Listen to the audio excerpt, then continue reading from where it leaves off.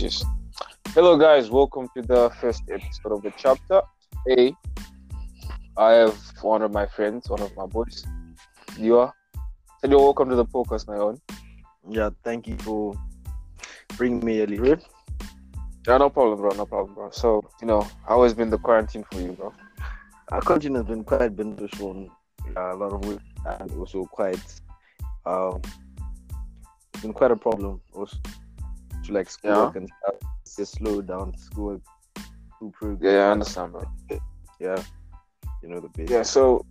So, like, what have been the things that you've been going to, to try and keep yourself, in shape and try to keep your mind in a healthy state during these bad times. Um, for me personally, I started doing like home workouts. Yeah, like on a daily basis. In the Yeah, yeah, morning, yeah. wake up at like 6, and then in the evening at like 4 p.m. after my school. And yeah, I read my Bible. And yeah, I've been doing other things actually. Oh, that's dope, bro. That's dope. So I hope you don't mind. I'm going to be asking you a couple of questions, just so that our listeners can maybe, Yeah, just sure. yeah, calm, bro, calm. So first question coming up is, how old are you, my us? I actually don't know how old you uh, I'm 18. You're 18. That's 17. dope, bro. That's dope. 17. Oh, Yeah. okay, calm. See, to all the ladies out there. So like, what have been the some of the challenges you have encountered in your life so far as a 17-year-old? What have been some of the problems that you've gone through, and like you've gone through, and what was the solution that you came up with so that you can get over the situation? Yeah, one of my biggest, because I've has a lot of problems, and I think naming them one by one. Yeah.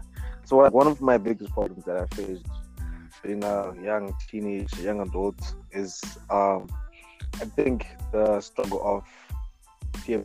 Yeah, I think always wanting to fit in a certain group of people who seek recognition, And what I realized, at a later stage of that 17-year period, is just that sometimes you don't really need to fit in. And my solution to that was, I think, finding God, and that was the one thing that got me to find myself indirectly, because I just realized that everything just opened up. Like the circle was bigger than anyone else circle was supposed to be. Yeah. And then because I found God, I started realizing my morals. I started knowing myself, getting to know myself with God, and God that so-called smaller and supposedly way, but for me it's positive, because when he was making my circle smaller, he pushed me away from other people, and he pushed others away from me, and word, bro. Yeah, and that's just how it happened. Yeah. What would you say was the main thing that helped you to get over peer pressure, because there are a lot of people out there that a lot of teenagers that are going through the same thing, where they feel like they have to do certain things because they want to make their friends happy, or people will start to see them in a different way, and they don't realize that they some of them don't even realize that they're going through peer pressure. Yeah. Then I also so yeah. I also what did you do to get over peer pressure? Like, what did you realize? Okay, well, from my point of view, like the way I was raised, and my mom always told me that you should never live a life that you don't deserve, live a life that's not yours, that you get, because like the problem is, like first stage is often, right? You feel like your conscience is telling you, well, this is not me. You kind of hesitant to do some of the things that you're being told to do by your parents. And like if at an early stage, if you said no, this is not what I'm supposed to be doing, you can actually fight peer pressure. And when it comes to you getting another four, you can also just recognize it and shut it down. But the moment you let it grow, that's when people get ignorant and they don't even realize that what they're doing peer pressure. You start doing things that you're not supposed to be doing, like forcing yourself. For example, just trying to save up money, or your parents give you money to spend, then trying to save it up so that you can go clubbing with your boys during holidays and stuff like that. But for me personally, bro, to deal with peer pressure, I just always used to just think of how my actions, how what I'm doing would actually affect me and how to affect my family. Because when I was dealing with peer pressure, I think my family could really understand. They could really I was showing symptoms of changing, and my mom knew that no, this is not who I raised. And that if you have someone in your life that constantly reminds how you were raised, how it's supposed to be, like things would be much easier. So for me, I had the support. That's what helped me. Okay, so earlier on you mentioned that like you have managed to get your circle much more smaller.